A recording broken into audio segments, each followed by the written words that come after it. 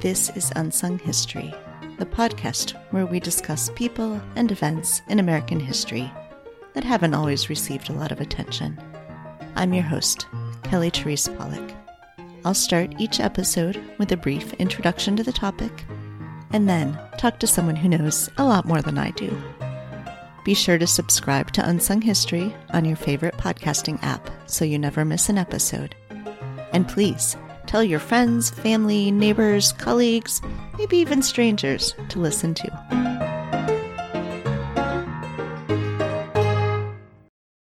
Today we're discussing the history behind the prevalence of Filipino nurses in the United States healthcare system. The archipelagic Republic of the Philippines is located in Southeast Asia.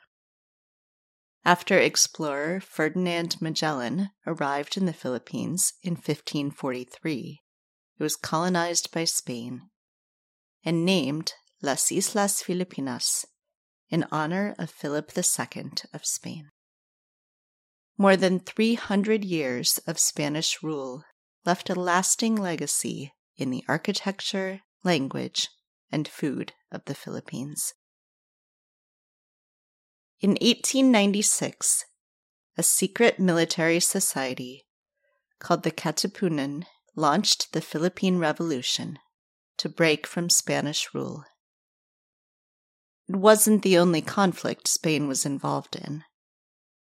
In 1898, the United States declared war on Spain, spurred on by the Cuban Revolution, where the U.S. was backing the revolutionaries. The Spanish-American War ended with the December 1898 Treaty of Paris, in which Spain ceded Puerto Rico, Guam, and the Philippine Islands to the U.S., along with temporary control of Cuba. On June 12, 1898, the Philippine revolutionaries had declared independence from Spain, and on January 21, 1899, the First Philippine Republic was established. However, the United States did not recognize the Republic, leading to the devastating Philippine-American War. In 1902, the Philippine Organic Act established an American civil government in the Philippines. The United States saw itself as a benevolent colonizer, believing they were bringing Christianity, civilization, and public health practices with them. To that end, the United States established educational programs in the Philippines soon after it became a U.S. territory. In addition to elementary and secondary schools, the Americans set up nursing training programs with instruction and even licensure exams, all conducted in English. In 1916, the U.S. Congress passed the Jones Act, which said that the U.S. would recognize Philippine independence, quote, as soon as a stable government can be established therein, unquote. But they didn't set a date for such recognition. Filipinos repeatedly called for concrete steps to be established. And in 1934, Congress passed the Tydings-McDuffie Law, which was then accepted by the Philippine legislature, and which set up a 10-year transition period, after which the Philippines would be an independent country. In that 10-year period, World War II broke out, and the Japanese occupied the Philippines from 1942 to 1945. After the Japanese surrender, the United States recognized Philippine independence on schedule, with President Truman issuing Proclamation 2695 on July 4, 1946, and then with the signing of the Treaty of Manila. Independence would have limited immigration of Filipinos to the United States. But in 1948, the U.S. created the Exchange Visitor Program. The goal of the Smith-Mundt Act of 1948 was to, quote, promote a better understanding of the United States in other countries and to increase mutual understanding between Americans and citizens of other countries. Under this program, foreign professionals could visit the United States for 2 years. The program was not specifically designed for Filipinos or for healthcare workers, but Filipino nurses, already trained in American nursing practices and with English language skills, made heavy use of the program. In 1965, the United States enacted the Hart-Celler Act, also known as the Immigrations and Nationality Act of 1965. As we've discussed on this podcast before, the new immigration system reduced the previous barriers to immigration that had been in place for non-European immigrants. One of the preferences for immigration in this act was skilled employment. At the same time, the establishment of the Medicare and Medicaid programs in 1965 increased the need for trained nurses in the United States. Filipino nurses were needed in the U.S., and they faced stresses in the Philippines, including high rates of unemployment, political instability, and the devaluation of the Philippine peso against the U.S. dollar, all of which made emigration, and specifically emigration to the United States, particularly attractive. As today's guest, Dr. Catherine Siniza Choi has noted, quote, by the early 1970s, a Filipino nurse in the Philippines needed to work 12 years to earn what she could make in the United States in 1 year, unquote. Philippine President Ferdinand Marcos saw the opportunity to create a labor export economy, and the Philippine government began to encourage this outmigration. Filipino nurses were specifically recruited to the U.S. to serve on the front lines of nursing. This has been driven home during the COVID pandemic. A February 2021 report by National Nurses United found that while Filipinos make up about 4% of registered nurses in the United States, they counted for a stunning 26.4% of the registered nurses who had died of COVID-19 and related complications. This is not a new phenomenon. In the 1980s and 1990s, Filipino nurses were often on the front lines of the AIDS epidemic as well, filling the least desirable nursing jobs and shifts.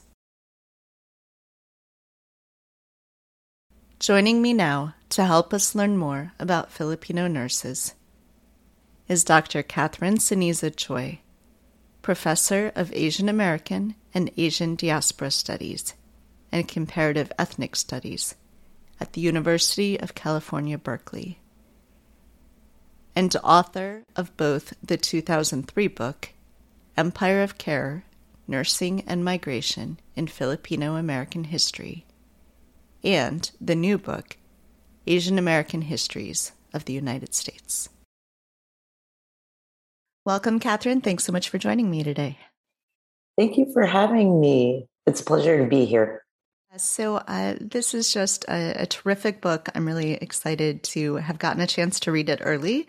So I wonder if you could talk a little bit about the inspiration, which I know is not all happy, but why did you write this book now? Well, honestly, I started writing the book a few years before 2020 and before COVID-19 was declared a pandemic. But it wasn't until 2020 and 2021 that I started to really focus on the why I was writing this book. And I wrote the book in this context of the surge of anti-Asian hate and violence, in the context of the disproportionate toll of the pandemic on Filipino American nurses. And in many ways, these things were not new. And yet, so many Asian Americans were experiencing this hatred for the first time or at a level of intensity that they hadn't before. And so it really came out of that very difficult time in our recent history. And the second thing that was happening was in 2020, many journalists started contacting me about why there was this surge in anti-Asian violence and why historical context was important. And they also started asking me about why so many Filipino nurses are here in the United States and dying from COVID-19. And some of their questions were very straightforward, but also very basic introductory questions to try to explain to the American public this longer presence of Asian Americans in the United States. And I realized that despite the progress Asian American historians and other scholars had been making, there was still so much more we had to do in terms of presenting Asian American history to a broader audience. Yeah. And so in the title to this book, you talk about Asian American histories. And so I thought that was so compelling. And it's interesting to sort of think about this interplay, I think, between there being so many different stories, so many different histories, and yet also value in thinking about Asian American as a category. So I wonder if you could unpack that a little bit and talk about this idea of histories. Thank you so much for that question. Initially, when I was writing and thinking about this book, which also came out of over 2 decades of teaching Asian American history in course titles and in my original book proposal was in the singular and not the plural. But from the beginning of my career, and I think this is true for so many Asian American historians, we grapple with the incredible diversity and the size, the continuing growth and heterogeneity of who is Asian American and what does Asian American include. And it is such a difficult issue to deal with as an Asian American historian. And even before US immigration laws changed in 1965, there was already this difficulty in terms of summarizing and integrating the histories of the largest Asian American groups before 1965, which were Chinese, Japanese, Filipino, Asian and Indian, and Korean American. And then after 1965, when immigration laws changed, we saw this incredible exponential growth of the Asian American community. And it now includes over 23 million people from over 20 countries and from East Asia, Southeast Asia, and the Indian subcontinent. And then on top of that, there's so many other kinds of diversity in Asian American communities. And so for me, I feel that it is just so difficult to say that there's a singular Asian American history that encompasses this group. And hence in the title and throughout the book, I emphasize that there are multiple Asian American histories. And this is a living history that continues to be dynamic and continue to grow. And we need to be open to that multiplicity.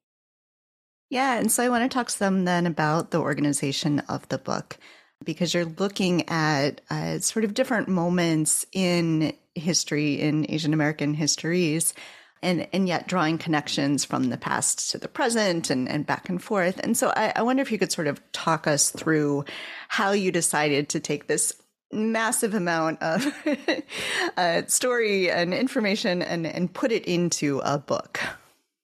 Yes, that's always the challenge, I think, with historical work is this aspect of synthesis of previous scholarly conversations about your topic and then new research that has been done and your own original research and integrating all of those insights to create a narrative for the audience. And so that was a major challenge in this book. And so one of the unique aspects of the book is I take a nonlinear approach to the organization of the book. And we're often accustomed to history books starting from one origin point back in time and then moving forward in linear fashion to a more contemporary period or the present day. And I had thought about that kind of chronological organization for the book.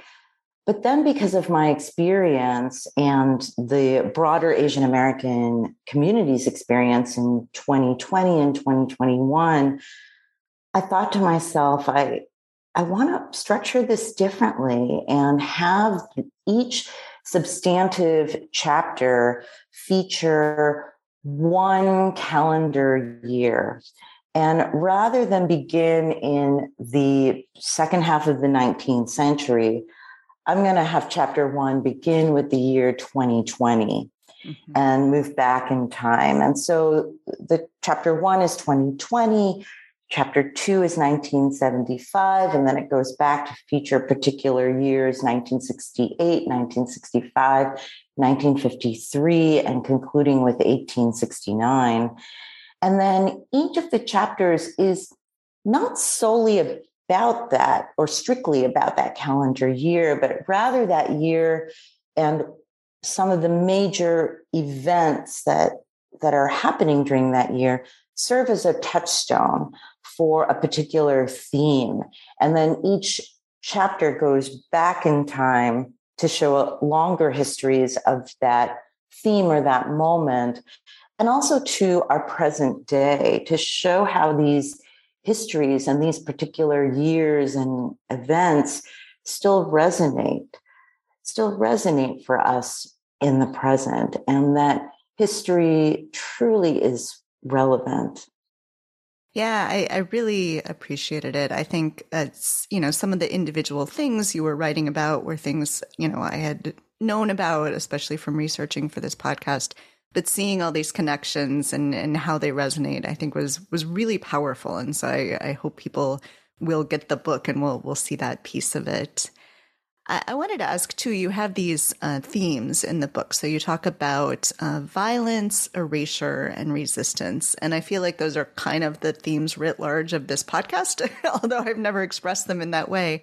So I wonder if you could talk about those themes, why those were the ones that you pulled out and sort of saw as recurring throughout these histories.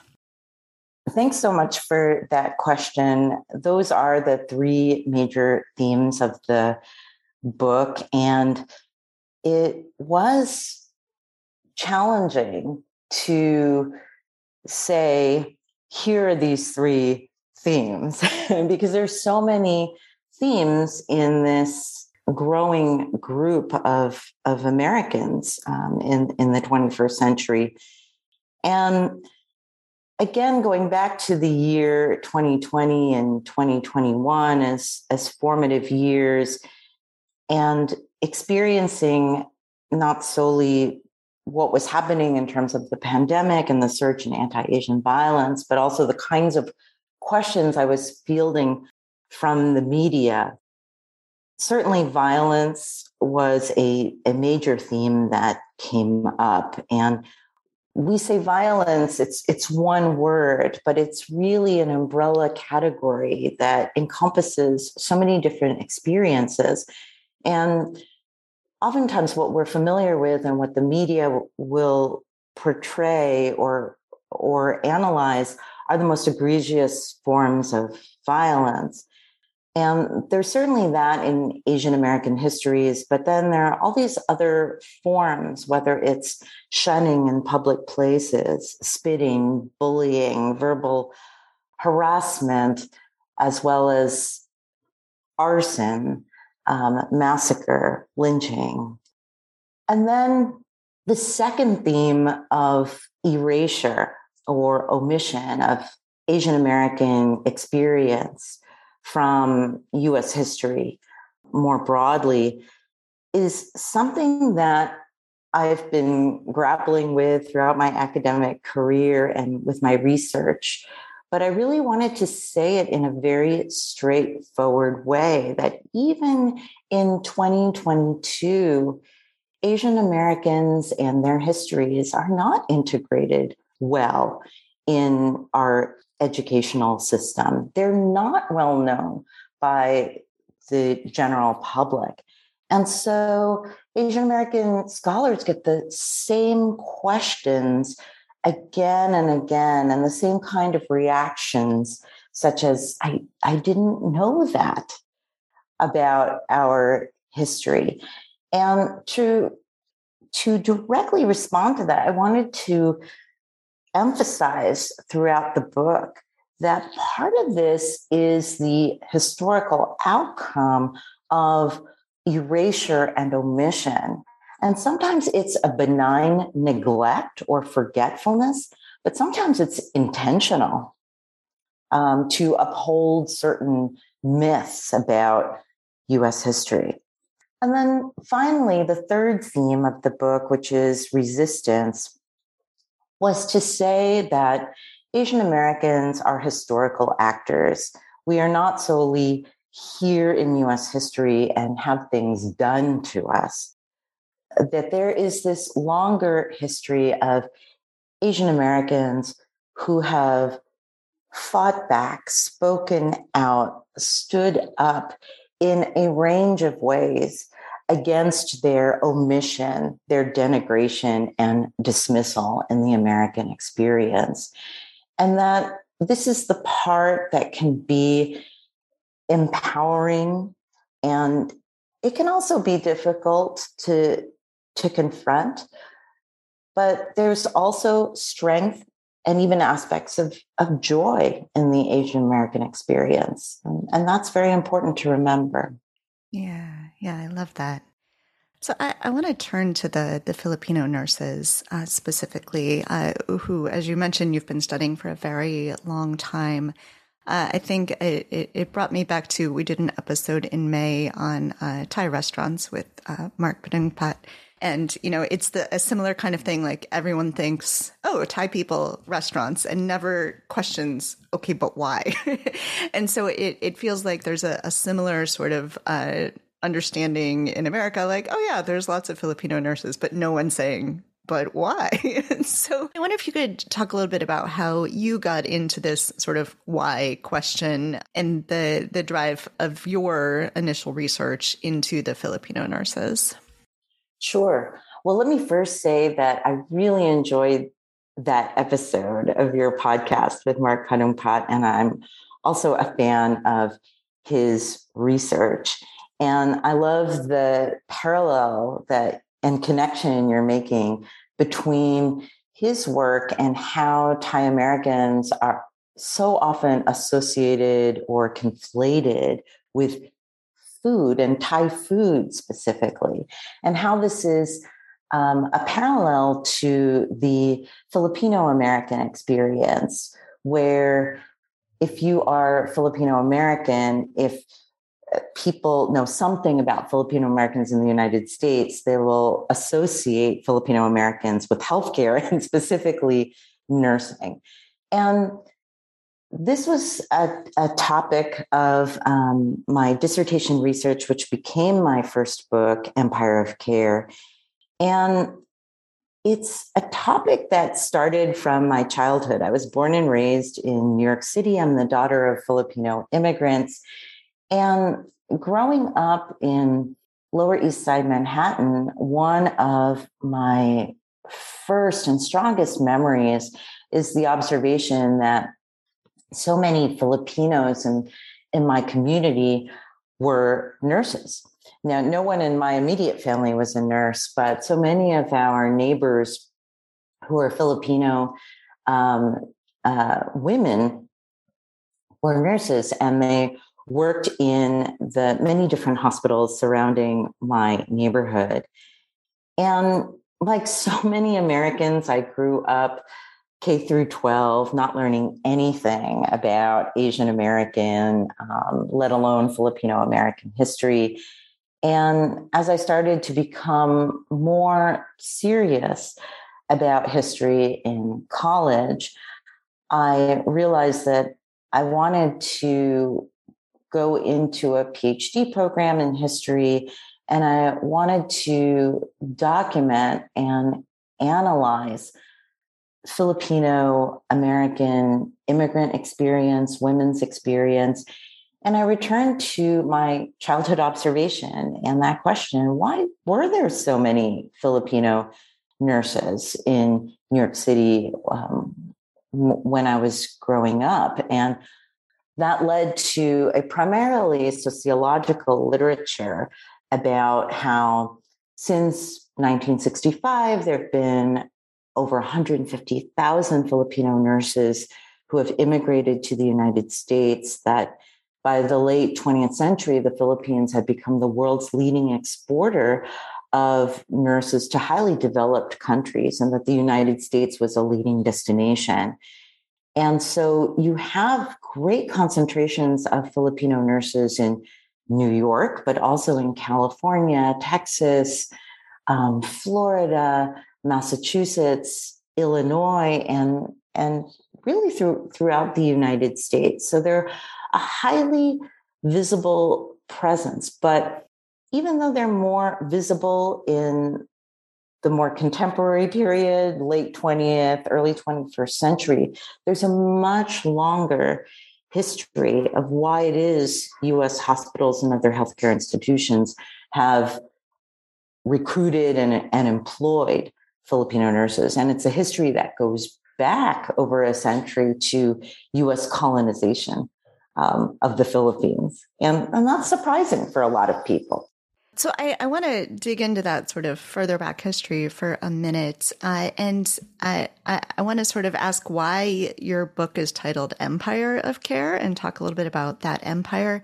And then also this term that just sort of sends a shudder down my spine of benevolent assimilation that goes with that, and sort of what that means and how that leads to this sort of unintended consequence of the exportation of nurses.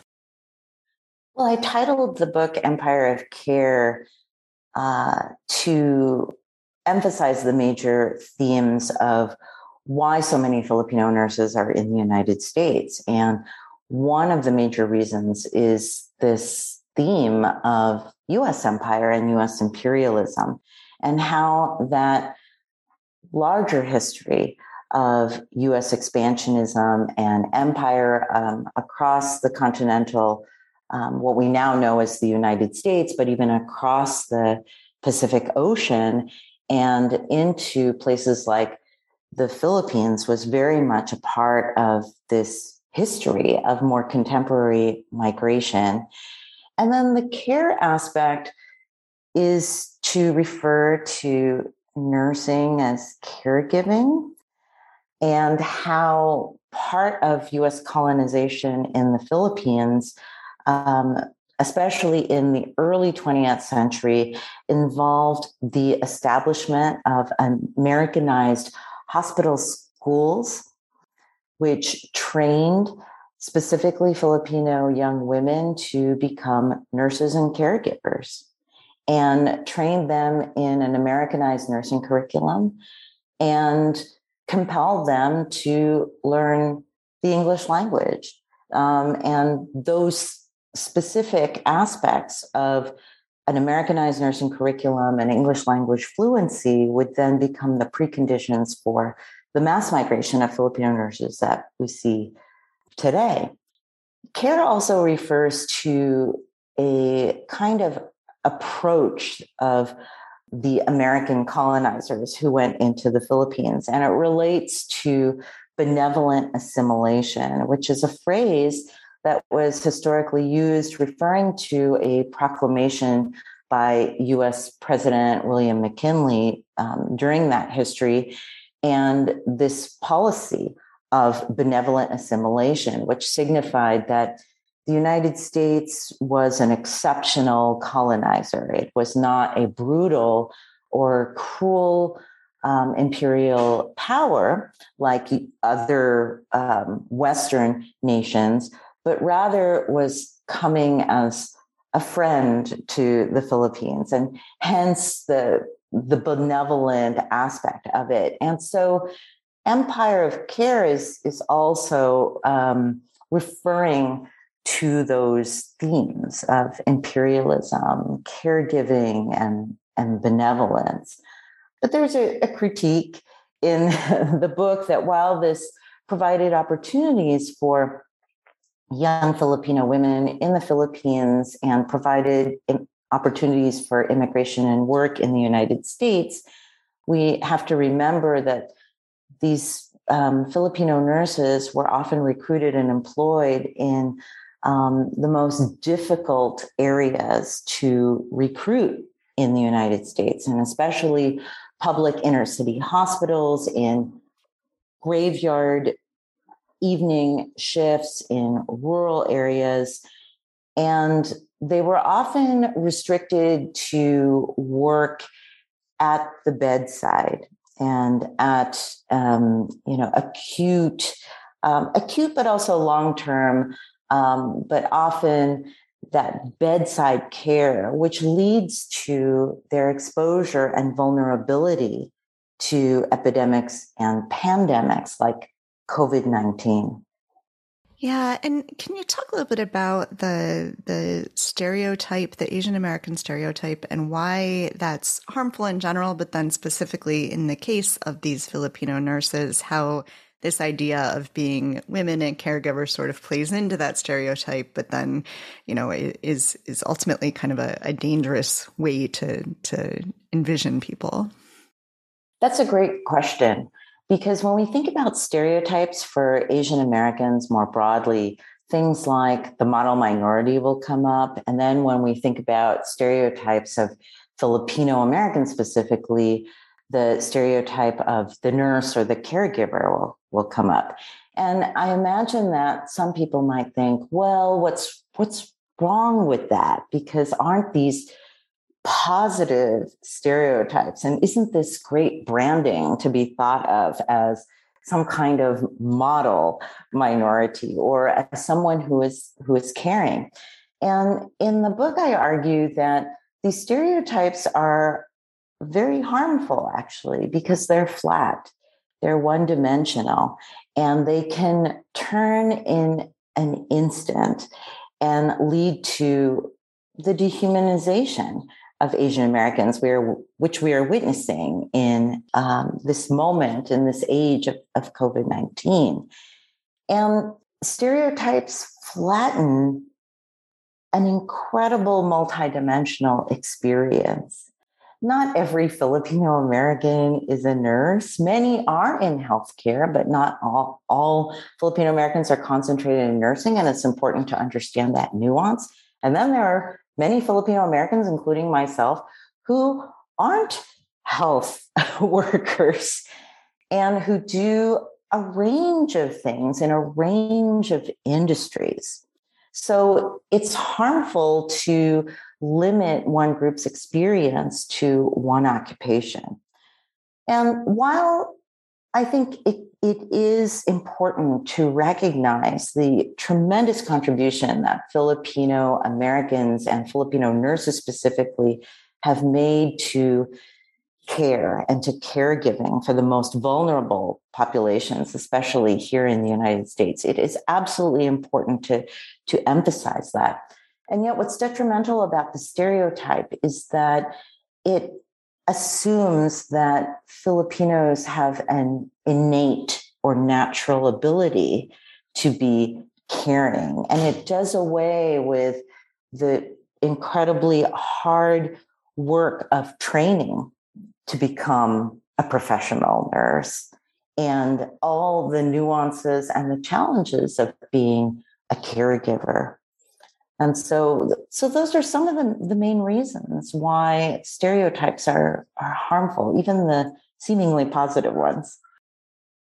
So you've also written about adoption and about adoption by white Americans of Asian babies. So, there's this, in the wake of the Dobbs decision from the Supreme Court, there's this sort of response from certain people of like, okay, well, adoption, we'll adopt your baby, those sorts of things. I wonder if you could talk some about your research on adoption and why it's not a sort of answer to just say, well, let's just have a bunch of adoption. So I wonder if you could just reflect on that. My second book, Global Families, was about a history of Asian international adoption in the United States. And it focused on the post-World War II period and the decades following it, to show how that period of history was foundational for the United States becoming an international adoption nation, because the United States leads the world in terms of adopting children from overseas. And so many of those children came from Asian countries after World War II, after the Korean War. And in Global Families, I point out that this history is nuanced and complicated, and that even though at that time after the Korean War, as one formative moment, even though at that time adoption was presented, especially by the media and especially by independent adoption activists and advocates, as a form of humanitarian rescue. And there was just this very singular belief that it was the right thing to do, that we had to get those children out of Korea and place them here in the United States in white Christian families. And it should be done as quickly as possible. And what we've learned over time from many different historians, family historians, adoption historians, is that this was never a simple thing to do, and that it was quite complicated, and that there were some harmful effects. And sometimes these Asian children were moved from one abusive situation in their Asian country of origin to another one here in the United States. And we shouldn't be making these assumptions that it is the best solution for the child. And we have to research it carefully and make sure that the placement is done in the most ethical kind of way. So I have one last question for you, and that is at the end of the preface of Asian American Histories, you say, "And so I write in the way I wish to live, without fear. I write with the desire to see our nation move forward with a sense of collective purpose that emphasizes compassion and care for all. From my research and teaching, I've learned that Asian American histories can illuminate the way forward." I think I speak for a lot of Americans right now when I say I would also like to see the nation move forward with a sense of collective purpose. And so I wonder if you could just talk a little bit about the way that you see learning about Asian American histories as a way to help us sort of think through where we go from here. Well, thanks so much for engaging with the book. I appreciate that so much. And I think in regards to Asian American histories illuminating the way forward, one of the things that I'm so struck by in writing this book is that, as difficult as it was to confront violence and the erasure of Asian American experience, I was left in awe after researching and writing each chapter with the way in which Asian Americans over time have fought not just for their survival, visibility, and their ability to thrive, but to also try to extend that to the broader community. And that can be in terms of, well, taking care of Filipino nurses is about taking care of all American nurses and all the people who come in contact with these nurses and caregivers. So it's not solely about their specific ethnic group, but about the broader community experience. Or how Japanese American activists after World War II and their internment and unlawful incarceration wanted to make sure that this never happened again, not solely for themselves and their families, but for any American group, any immigrant should not be incarcerated without due process and should not be associated with being a convenient enemy. So this reminds me that we're all in this together and we really need each other to fight this pandemic and the other existential crises that we're facing as a nation and a world. Yeah, thank you for that. So tell everyone how they can get Asian American Histories. You can get Asian American Histories of the United States wherever books are sold, from online like bookshop.org, as well as other online sellers like Barnes & Noble and others. And you can also get it, if they don't have it in your public library or university, college, school library, ask them to get it. Excellent. I'll put a link in the show notes. And it is such a readable book. I think everyone should go. And I think whether people have essentially no background in Asian American history or know lots of stuff about Asian American history, they're going to get something really meaningful out of this book. So I hope everyone will go pick it up. Thank you. All right. Well, Catherine, thank you so much for joining me. I know I first reached out to you like a year ago to get you on the podcast, and I'm thrilled we finally made it work. Yes, I am too. And you can imagine, really last year where I was really just in the final stages of writing it. And yeah, it was a pretty challenging time. So thank you for your continued interest. I really appreciate it. Thanks for listening to Unsung History. You can find the sources used for this episode at unsunghistorypodcast.com. To the best of our knowledge, all audio and images used by Unsung History are in the public domain or are used with permission. You can find us on Twitter or Instagram at unsung__history or on Facebook at Unsung History Podcast. To contact us with questions or episode suggestions, please email Kelly at unsunghistorypodcast.com. If you enjoyed this podcast, please rate and review and tell your friends. MSW